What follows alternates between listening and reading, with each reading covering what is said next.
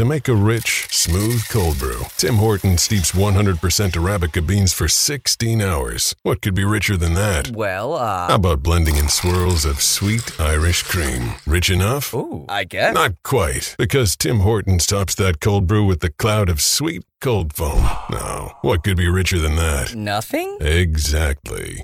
Irish cream cold brew with cold foam now at Tim Hortons. Or try cold foam on any of your Tim Hortons favorites. Modifications extra for a limited time at participating U.S. locations. Great news! For a limited time, you can get 1 month free of Spectrum Mobile service. That's right, 1 month free with any new line. This exclusive offer is only available at select Spectrum stores, so stop by today. Our team of mobile experts are ready to help you switch and save hundreds on your mobile bill. Don't miss out on this incredible offer. Come see us at Market at Hilliard, Taylor Square, and Waterloo Crossing. Spectrum Internet and autopay required. Restrictions apply. Visit store for details. Hi, folks. Thanks for tuning in to episode 43 of the Michiana People Podcast. In this episode, I talked to Sam Ludwig. He is Director of Juvenile Services for Elkhart County. We talked about the Juvenile Detention Alternatives Initiative. That's hard to say. Juvenile Detention Alternatives Initiative, or JDAI for short. This is a great initiative and a wonderful conversation. I won't give you any spoilers, but Sam is doing some great work. Sam invites you to contact him for more info on JDAI. His email is sludwig, that's SLUDWIG, elkhartcounty.com. You can also follow him on Twitter. That's Sam, LUDJDAI. So Sam Lud, JDAI. Just a wonderful conversation. Sam is a cool guy, a young guy, a millennial, and yet here he is doing great work and trying to keep kids from repeating some of the bad mistakes that they've made. I hope everyone has a great week regardless of what you celebrate or you don't celebrate. I'm very thankful for the people I've met in the process of producing the podcast. I've been fortunate to get a peek into the eyes of artists, musicians, community activists, politicians, business owners, and all the other folks who are making a difference in our community. I've taken a bit of wisdom out of each interview and made some true friends along the way. I appreciate everyone who has taken the time to talk to me and everyone who is listening. Thank you very much. So on that note, I was at the Drop Comedy Club on Friday last week to see Michael Palisak, who's hilarious, by the way. I had the opportunity to talk to Jason Staples. He's a great local comic, and he suggested that he record the ads portion of the intro for me to mix up a little bit. And it really does need mixed up a little bit because I can't even listen to it myself. So Jason actually recorded the ads part and put a little plug for a comedian coming up in January, Shane Moss, a big show for the Drop, sent that over to me. So directly after this, you'll hear the ads portion, but you will hear it in a much better voice than mine. And much more articulate, by the way. I really liked it. Make sure to get over to the Drop and see a show. It's fantastic. I think they're off the next couple weeks for Christmas, but it's when they come back. Make sure to check them out. Also, listen to Jason's podcast. It's called Weird Awesome, and that's a local podcast. You can find that on iTunes or any of your podcast apps. Just type in Weird Awesome, and it's a fantastic podcast. I really like it. Also, follow the Drop Comedy Club on Twitter. Just type in Drop Comedy Club, and you'll find that on Twitter. And you can also follow Jason on Twitter. That's Jason Staples. That's Jason the way you'd normally spell it, and STAPLS. There's no E. So Jason, STAPLS. Here's the ads portion read by somebody other than me. Hello, I'll be playing the part of Scott, the host of this wonderful podcast for the next few minutes. Mapletronics is a sponsor, and I work there. How long could your business operate if you could no longer use your software or connect to the internet? How much of your business data could you afford to lose? What level of productivity do you need to maintain to stay profitable? If you'd like to talk to me about your computer network and where you stand, you can call me at 574-537-5838 or send me an email at scurtis@mapletronics.com. There's no charge for my consultation or network evaluation. Give it a shot. If you're a business owner or in business development, you might have noticed how much harder it is becoming to get people's attention. As technology improves, the ability for consumers to choose when, where, and how they are exposed to a business's advertising or message improves too. Vala Marketing takes an interactive approach to getting and keeping attention using things like great social media, mobile-friendly websites and applications, search engine optimization, and original content creation. Vala can manage your entire digital marketing efforts on a monthly basis. If you're having trouble keeping up, would like to grow, or just need to figure out how to get people in the door to your website, Vala Marketing would like to speak with you. Give them a call at 574-606-6696 to set up a free consultation or a free audit of your digital marketing efforts. One more thing I should mention, my favorite place on earth is the Drop Comedy Club in South Bend, Indiana. We are now selling tickets for a special one-night-only show on January 26th at 8 p.m. with comedian Shane Moss. He's currently on a tour for his live show called A Good Trip. You might have heard Shane on a podcast like WTF Podcast with Mark Maron, Doug Loves Movies podcast with Doug Benson, or You Made It Weird with Pete Holmes. Or maybe you've seen him on Conan or Jimmy Kimmel or Netflix or Comedy Central. Shane Moss says this about his show A Good Trip. It's an hour and a half that is part stand-up, part funny stories of experiences, and part TED Talk. I will take us on a funny journey through the stigma, history, laws, and science of psychedelics. I will share personal experiences and talk about the effects of hallucinogens like mushrooms, LSD, and DMT. My hope is that I'm helping to both destigmatize and demystify psychedelics in a fun way. I am an advocate for psychedelic studies and rights. I'm no way encouraging everyone to do them. They aren't for everybody.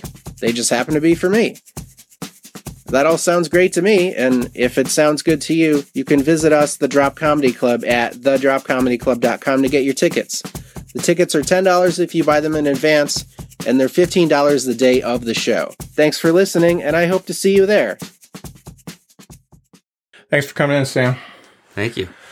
What little research I've done on you, I see you work for the Elkhart County Justice Department in the juvenile area. Yeah, there's probably not a lot out there about me. Yeah. So my title is Director of Juvenile Services, which means that I'm in charge of the juvenile community corrections, which right now the only service under juvenile community corrections is ankle monitor, electronic monitor. Okay. So any kid that is placed on that, I'm responsible for those kids.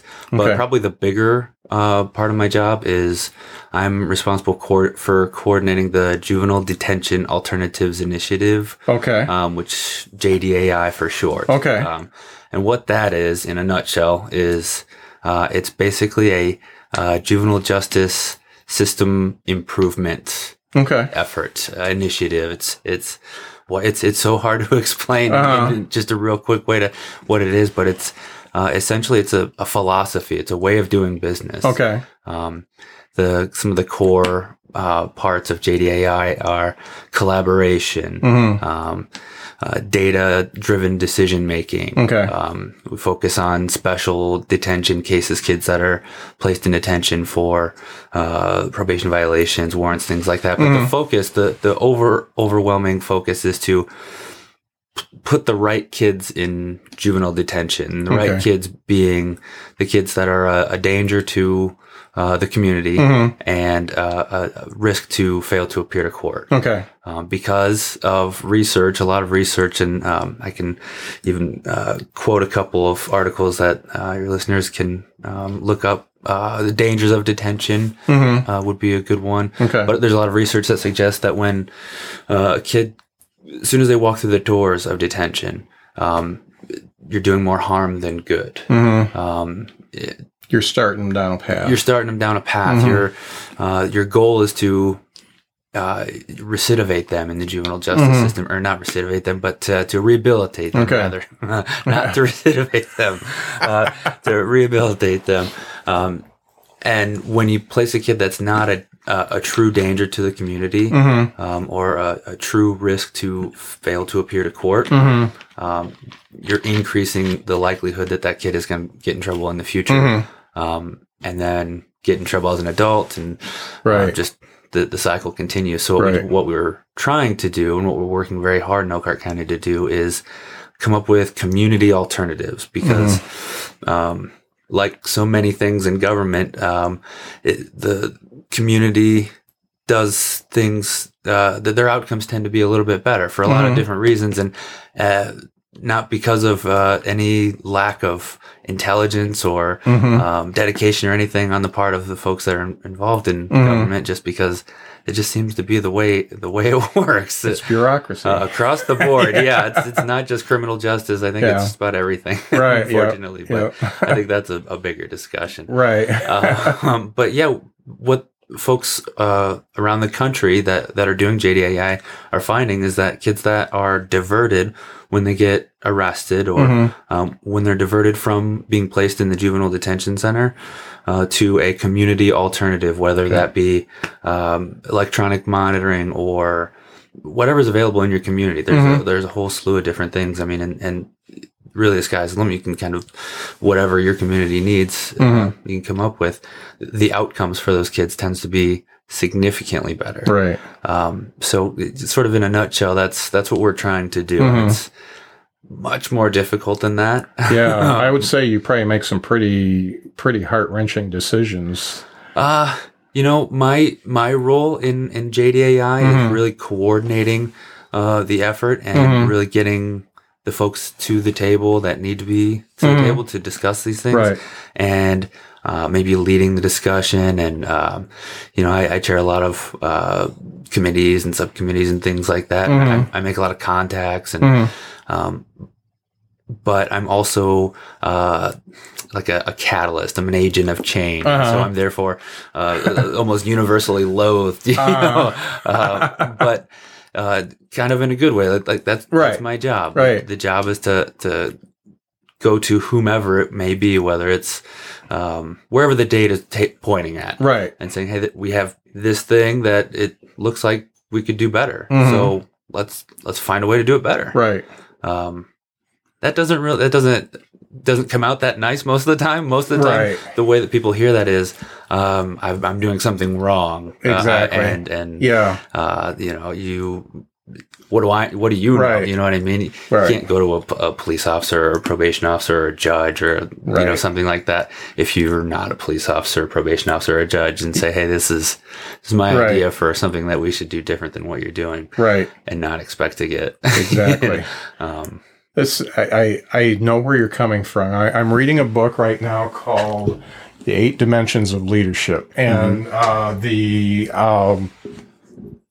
the thing that strikes me the most is basically this puts people in the 4 different personality characteristics.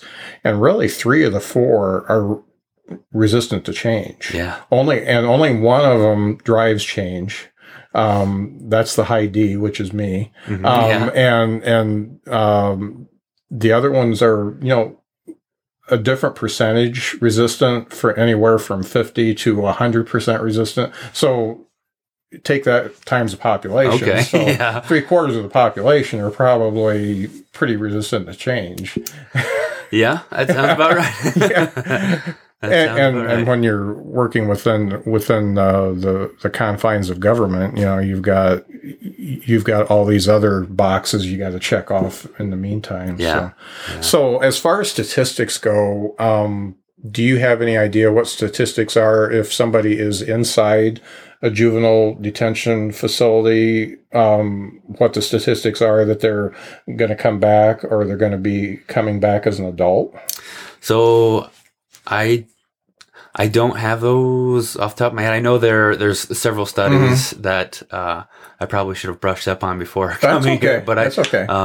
I imagine it's a pretty big number. It's pretty significant. And, you know, even if it was minuscule, that would still mean that there was room for improvement, you know? And so that's something that we could still do, but the numbers are pretty overwhelming. And it's not, in Elkhart County anyway, it's not necessarily due to a lack of, what's that? People really care about what they're doing. They're really dedicated people. I work with some of the greatest people in the world.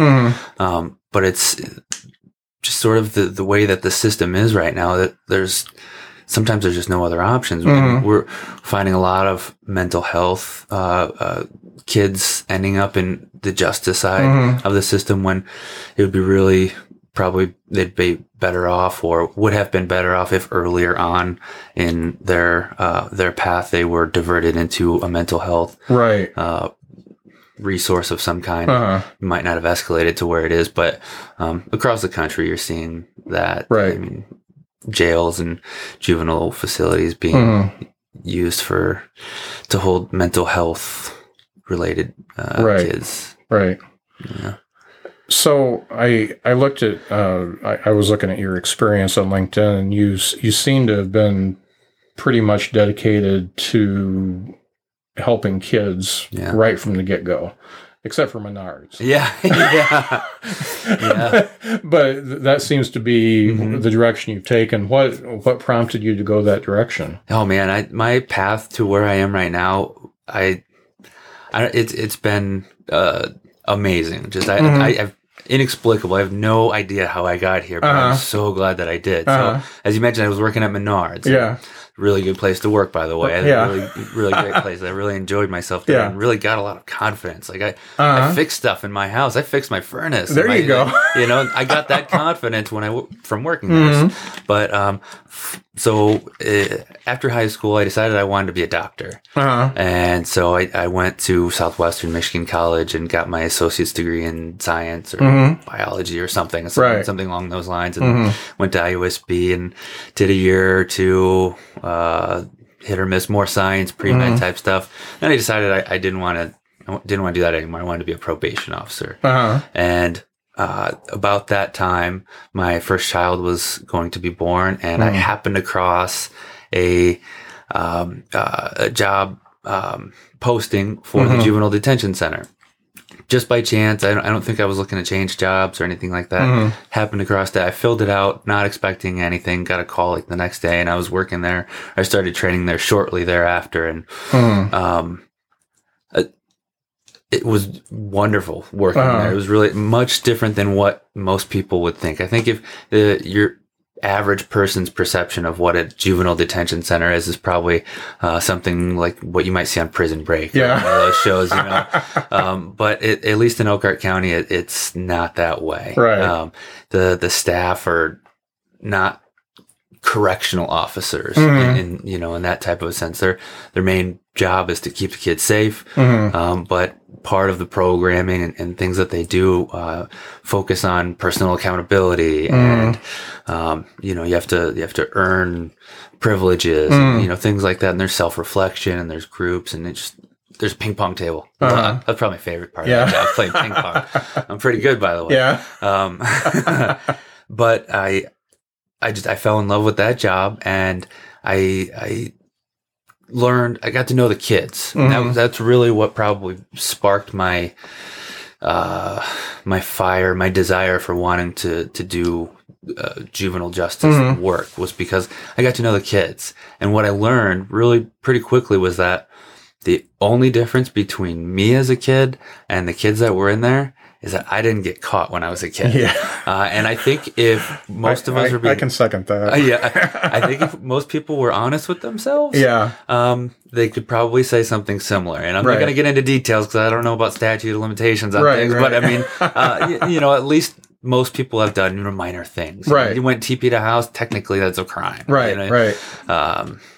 Those types of things. And these kids are just kids. They're just kids. They made a bad choice, admittedly, and they got caught. And when you can look at these kids like that, like they're not this other creature, this other type of human, they're just kids. It really changes things. And so I moved up at the detention center, and working directly with the kids. Although I loved it, that was probably not my strong point. If you talk to the folks at the detention center, they'd probably second that.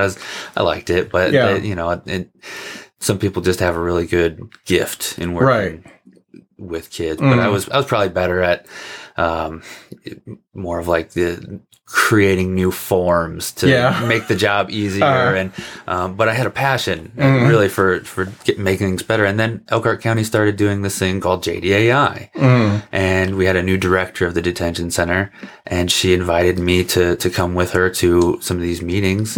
And I went to JDAI 101 training in Indianapolis, and that's when I drank the Kool-Aid officially. Because there was this thing, this vehicle to literally change the world. Change my community at the very least. And I can do that. I can be a part of that. Right. And so I started going to all of the JDAI meetings, whether I was paid or not. Right. I was going because I was invested. I wanted to be a part of that because I have kids. I've got I think at that point I only had one kid, but I have two now. Right. And we live in Elkhart, and we're going to live in Elkhart probably the rest of our lives. And if I can play even a small role in making things better for them, I'm in, man. I want to do that. So that's great. You were exposed to that as a young man. I mean, just having that light bulb go off and know exactly what you want to do. That's great. Yeah. And so shortly after that, the previous JDAI coordinator left, and one day I got a call from the judge, and she asked me if I'd like to be this JDAI coordinator. Yeah, absolutely. Yeah. So that's what I've been doing for a couple of years. And last year, I went from having the title of JDAI coordinator. That's all I was responsible for about a year and a half, something like that, to Director of Juvenile Services. And the only difference was that we decided that community corrections, Elkhart County Community Corrections, should be split into adult and juvenile, so that the focus can be separate. There's separate grants or separate everything. Right. Now. And I think it's better that way all around. That's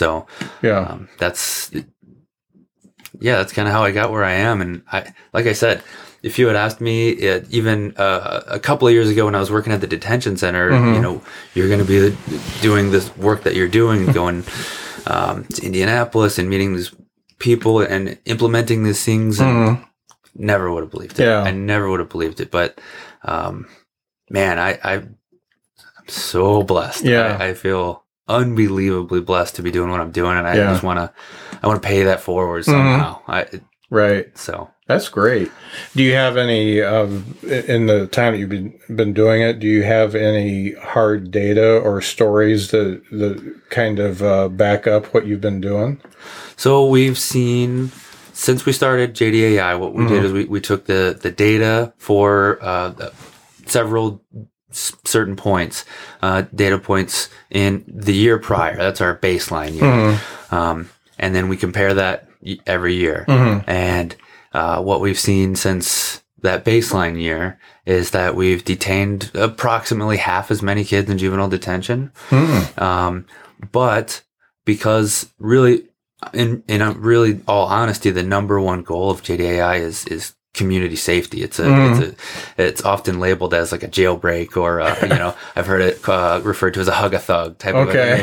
It is so not that. It's a community safety first. Right. So to make sure that we're not adversely impacting community safety, we track some of those numbers. And one of the data points that we've been able to track really well is the felony petitions filed by the prosecutor. So if felony petitions filed by the prosecutor go up, that one way of looking at that would be that there's more felonies being committed by juveniles.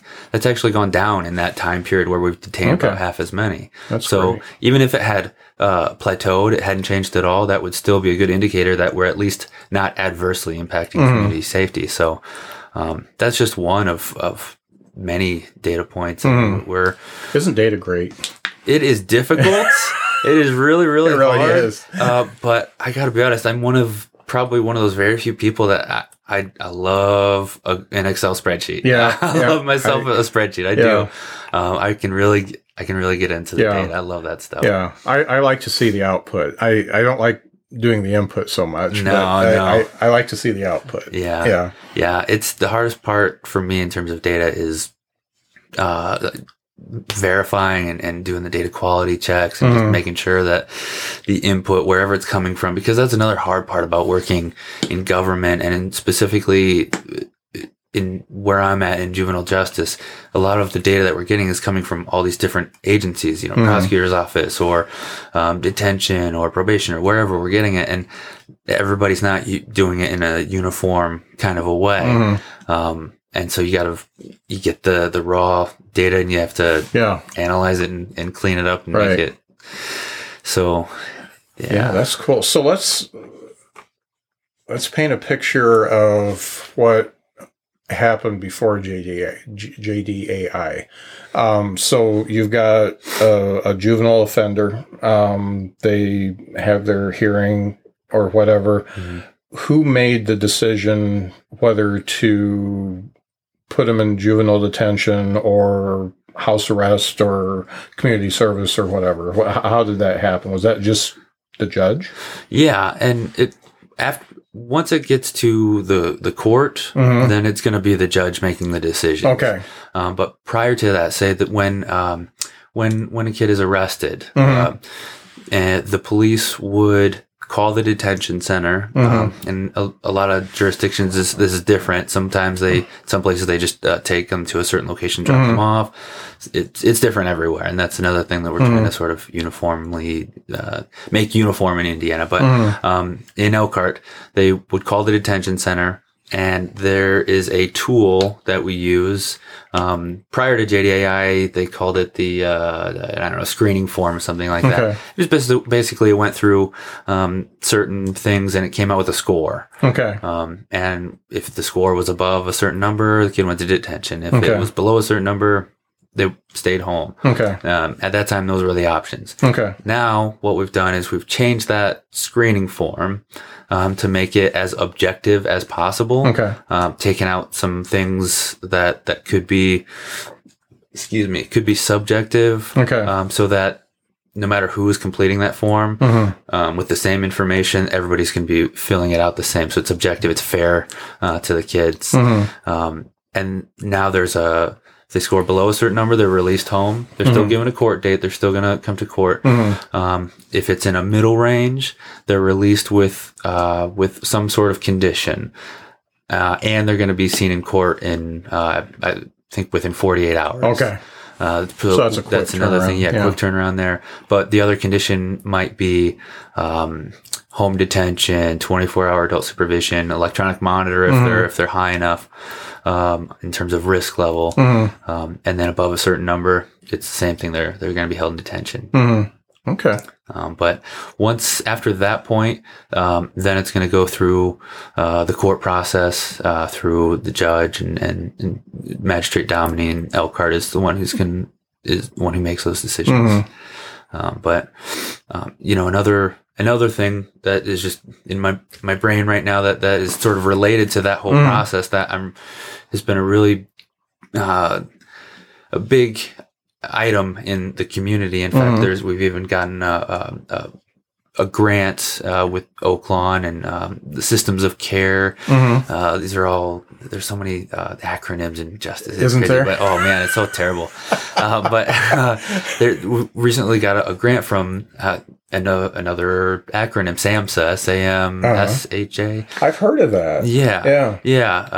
But this grant, part of this grant is about that initial point of contact, mm-hmm. And adding some things to that point, that contact point, mm-hmm. In addition to we call that second, that screening form, mm-hmm. To check for, assess mental health stuff that's going on, assess mm-hmm. substance abuse, we want more information right out of the gate so that the best decision is being made, mm-hmm. both initially and when they go to court first. The judge has all the information, whereas now, she's not able to get all of that information mm-hmm. until kind of further on down the road. And right. so, I think that's part of the problem with the kids with mental health issues that we're seeing, mm-hmm. sort of a large influx of that right. They get involved in justice system. They get kind of too deep before it's really, there's been an assessment done or, right. And they've been interviewed by, a psychologist mm-hmm. to really dig into that. They get too deep, so that there's not really a good, easy way out of the right. system, Right. So my hope is that in the coming months and year that we really take a really good look at that. Mm-hmm. That intake is what we call that portion of it. Right. find some better ways to address the kids' needs. What's going on?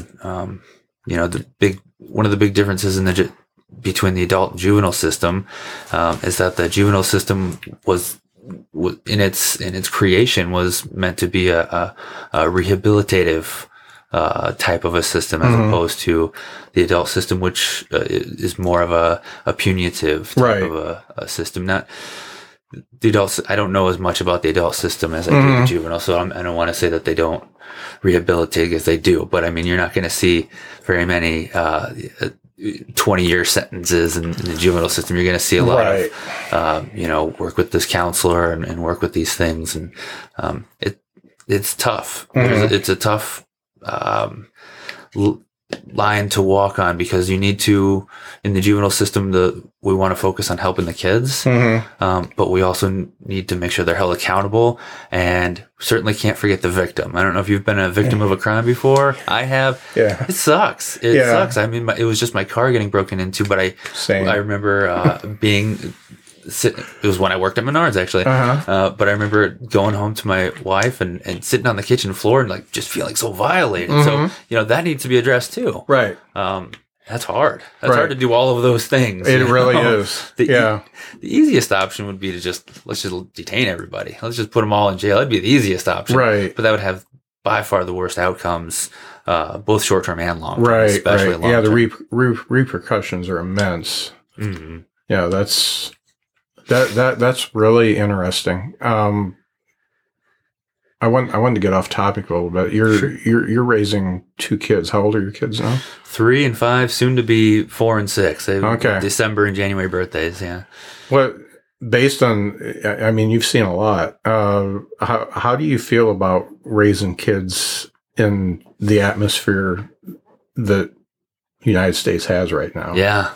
Boy, that's a I know that's question. Deep. Yeah, that's deep. Yeah. The reason why I say is because my wife and I, every time we I told you my kids are both, one's 9 hours south and the other one's 9 hours east, and it bugs me, but I'm glad that they're professionals and they're doing their thing. Yeah. But one of the things we talk about is, man, I'm glad we're not raising them now. Yeah. We thought it was tough in the 90s, and now it seems to have gotten exponentially tougher. Yeah. Yeah. I mean, with them at the ages that they're at right now, I don't think we're to that point where we're going to have to start, we're close, but we're not to that point where some of the issues I think you're talking about, have really come up yet. Yeah.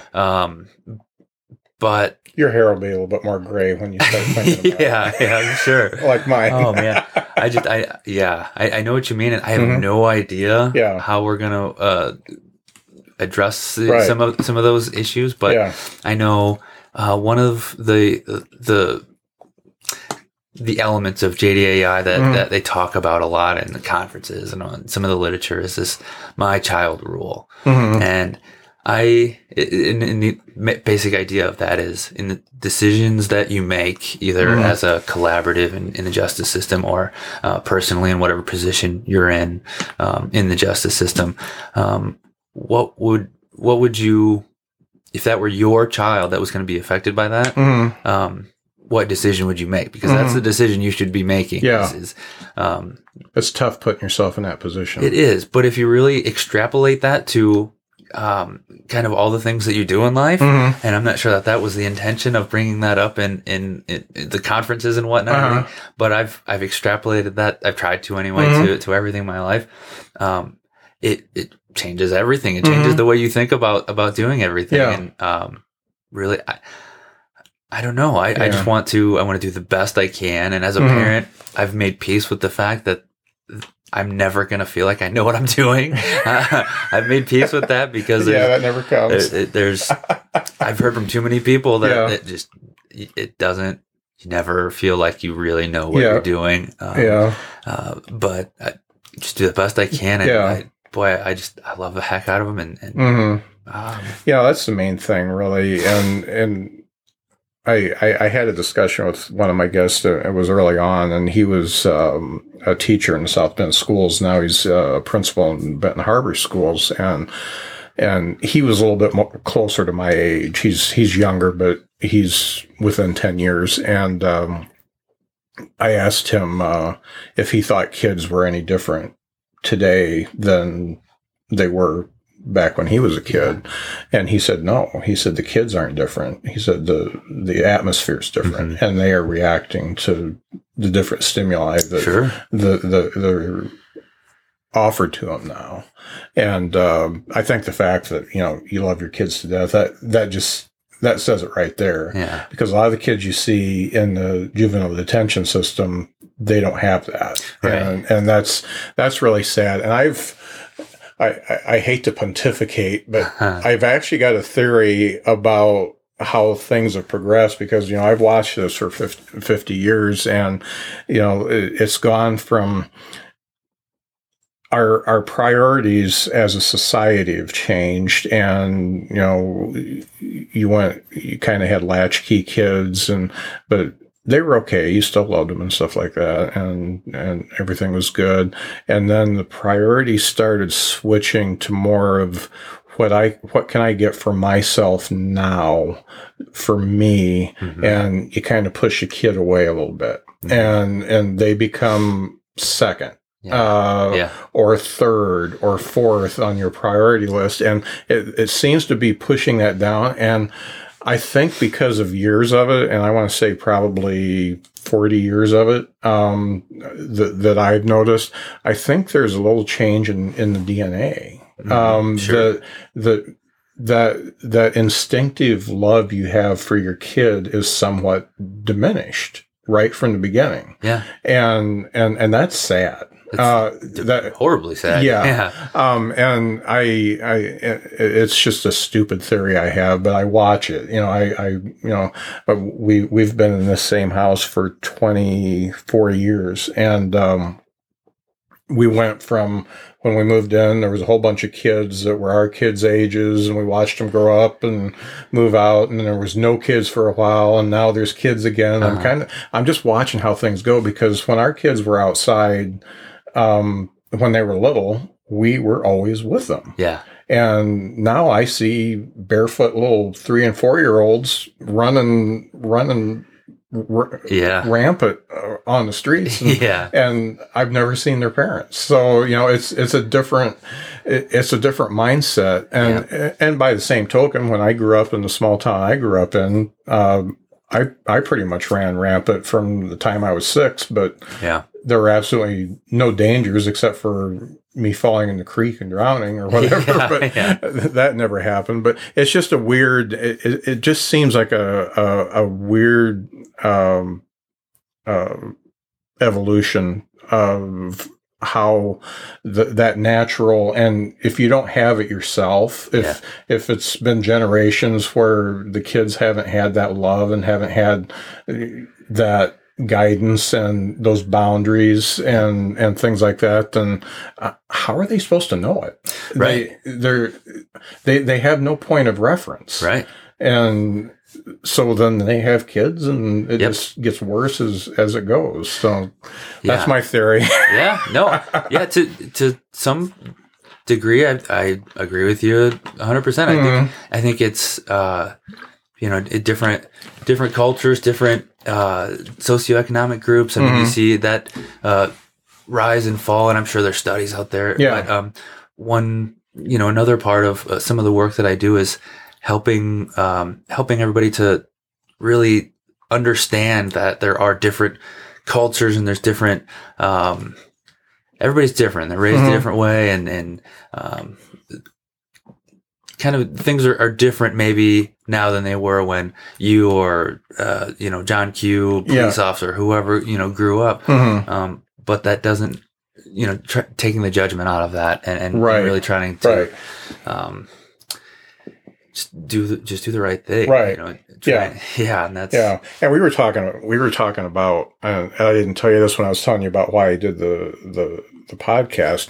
One of the things that has come from this is I talk to people that have all different kinds of upbringings, all different kinds of belief systems, conservatives, liberals, just the whole gamut of everybody. And when you talk to somebody and you have a conversation with them and you're trying to understand and you're looking them in the eye, it's a lot different than seeing articles and memes and stuff like that. It's a lot different situation. And then you find your own perception changing because you're seeing things through their eyes. Exactly. And gosh, I never even thought of that. Yep. And it's really neat, but it also makes life really difficult because I had a pretty much straight arrow view of everything. I had everything figured out when I was in my 40s, and now I'm in my 50s. And I'm like, it's all wrong. Because it's right for me, it's not right for everybody. So that's been a big eye-opening thing, but it's very frustrating, and it also makes me read a lot more because you start talking to somebody about immigration or something like that, and I had definite views on it, and now I'm like, man, I don't know anymore. So I guess if everybody did that, then I think the world would be a less tense place. Oh man, oh boy, would it? Yeah, there's always more to the story.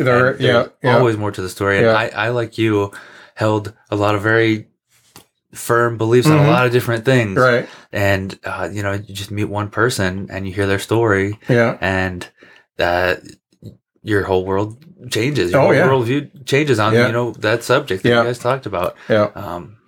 So I would definitely advocate for people to read as much as they can. Yeah. And really talk to people. Yeah. I think that better than anything. Yeah. And that's one good thing you get to do in your job, because you're listening to different opinions and you're listening to different viewpoints on things. Yeah. And then you're also, protecting the welfare of your city and your county along with the children. So I think on a personal level, probably one of the coolest things about my job is that just the whole just variety of different people that I get to talk to. Yeah. Just amazing people. I met Indiana Supreme Court Justice Stephen David. He's a huge JDAI advocate in Indiana, and he's been at all the trainings. But I actually I had the pleasure of having lunch with him, and boy, what an amazing guy he is. Yeah. He's just Man, and who's an Indiana Supreme Court justice, having lunch with just a Joe Schmo like but talking to guys, and then locally there's people at the detention center that I happen to have just an immense amount of respect and admiration for, and in probation, and especially in a lot of the communities, community organizations, Center for Community Justice, Connie Caceros is.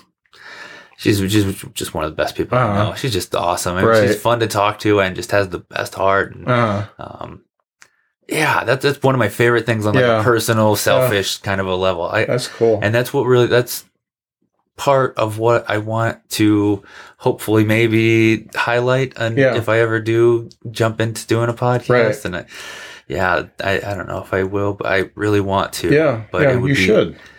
A similar type of a structure as this, sort of talking to just really amazing people that are doing amazing work, specifically within juvenile justice. Well, and you and I both talked. We're podcast addicts. We listen to I do about 20% music and about 80% podcasts, and I drive a lot. So you learn so much, and it's funny because you listen, it'll be in the background, and you don't think you're soaking it up, and then all of a sudden something will come on TV, or you'll read an article that goes back to what you listened to, and you found out you soaked up a little bit more than you thought you did. So that's cool. Yeah. So what do you do to blow off steam? You've got a pretty high pressure job. What hobbies do you get into?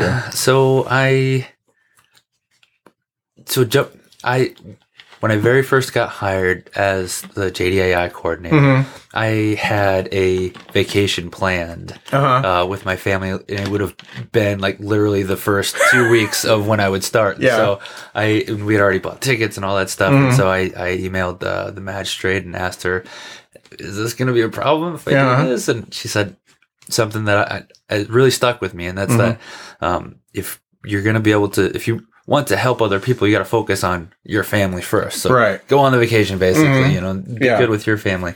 And so most of probably 99% of my time outside of work is that I spend with my kids. And my wife, she's a very dedicated teacher in Elkhart High School. And so she's often, at home grading papers and doing stuff like that. But as much time as I can spend with them, this is something that my wife hates, but I tend to make extreme, I tend to go to some extremes to put things in perspective. So, I'm always thinking if I were to spontaneously combust tomorrow, or, maybe more likely to get hit by a car or something like that, would I be happy with how I spent the day before? Would I be happy with what I did? And that makes it a lot easier to put down the phone and go play with the kids. But when I'm not playing with the kids, to your original question, I like woodworking. Okay. I'm horrible at it. Everything I've built so far has been terrible. But I enjoy it. So that's something I plan on getting better at, and then something I want to get back into it as soon as possible is photography. I took a couple of photography classes at one at Southwestern, one at IUSB. It was long enough ago where I was using a black room. So I got a lot to learn if I'm going to get back into it, but I just love photography. So maybe when the kids are old enough to where they don't want to spend time with me, that might be something I get back into.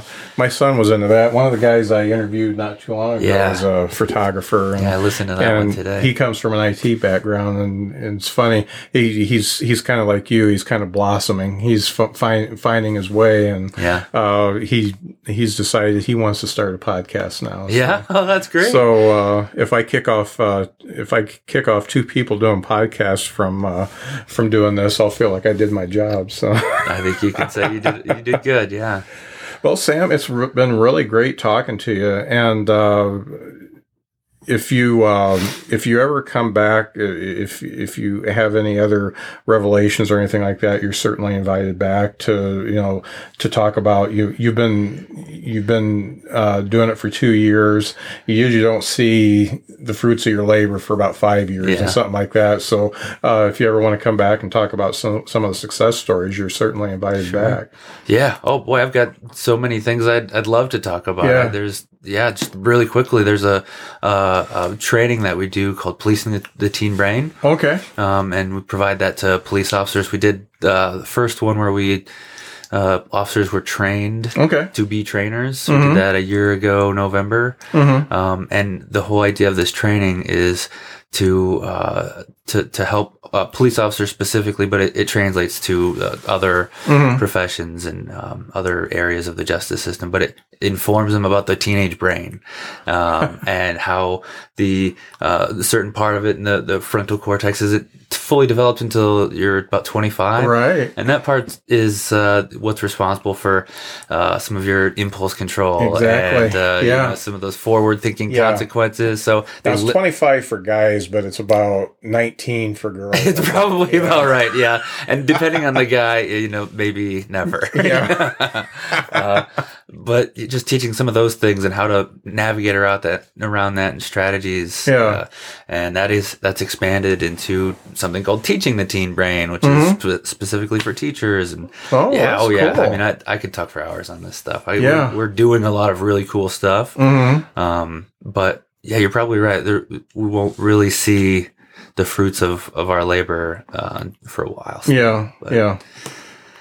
You're young. You'll still be young when you see it. Yeah, I hope so.